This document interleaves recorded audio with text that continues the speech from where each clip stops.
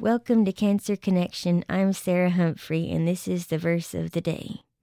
This verse happens to be my goddaughter's favorite verse, Revelation 3:20. Here I am, I stand at the door and knock.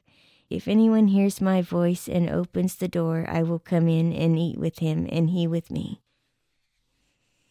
This verse encourages me to think of others and to be there for others and to help others instead of thinking of myself most of the time. And I hope it does for you too, because I know in this world it's easy to get caught up in thinking of yourself, and this just helps you, reminds you to think of others. Again, this is Sarah Humphrey, and I will see you next time on the verse of the day.